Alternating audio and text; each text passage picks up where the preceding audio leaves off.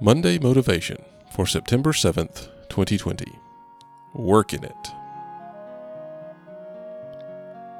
Thanks for joining me for Monday Motivation. I hope you're encouraged to be a doer of God's Word this week. Sometimes a job ain't nothing but work. It's hard to see our work, professionally or personally, as something other than drudgery we have to finish to earn our pay or free us up to do the things we want to do. Trouble is, between career and home, there are a great many things that need doing. Isn't our life in Christ supposed to be a resurrected, abundant life? How can we have that experience with this mindset? Listen to Colossians chapter 3, verses 23 and 24. Whatever you do, do it from the heart, as something done for the Lord and not for people, knowing that you will receive the reward as an inheritance from the Lord. You serve the Lord Christ.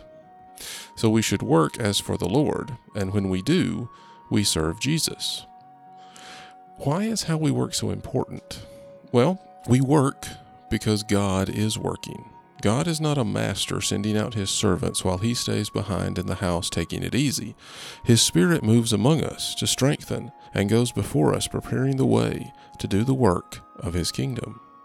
As Jesus said in John chapter 5 verse 17, "My Father is still working, and I am working also."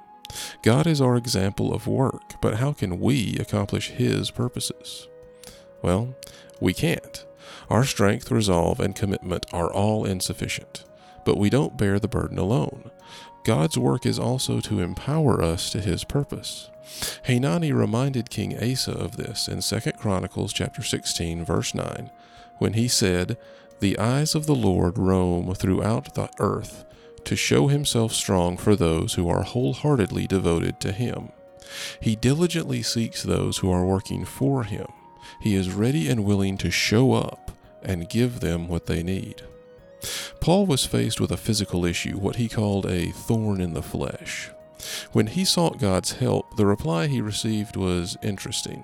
In 2 Corinthians chapter 12, verses 9 and 10, God's answer was that his grace was sufficient for Paul because his power was made perfect in weakness.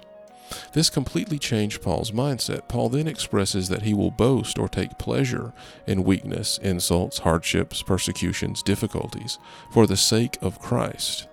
For when he is weak, then he is strong.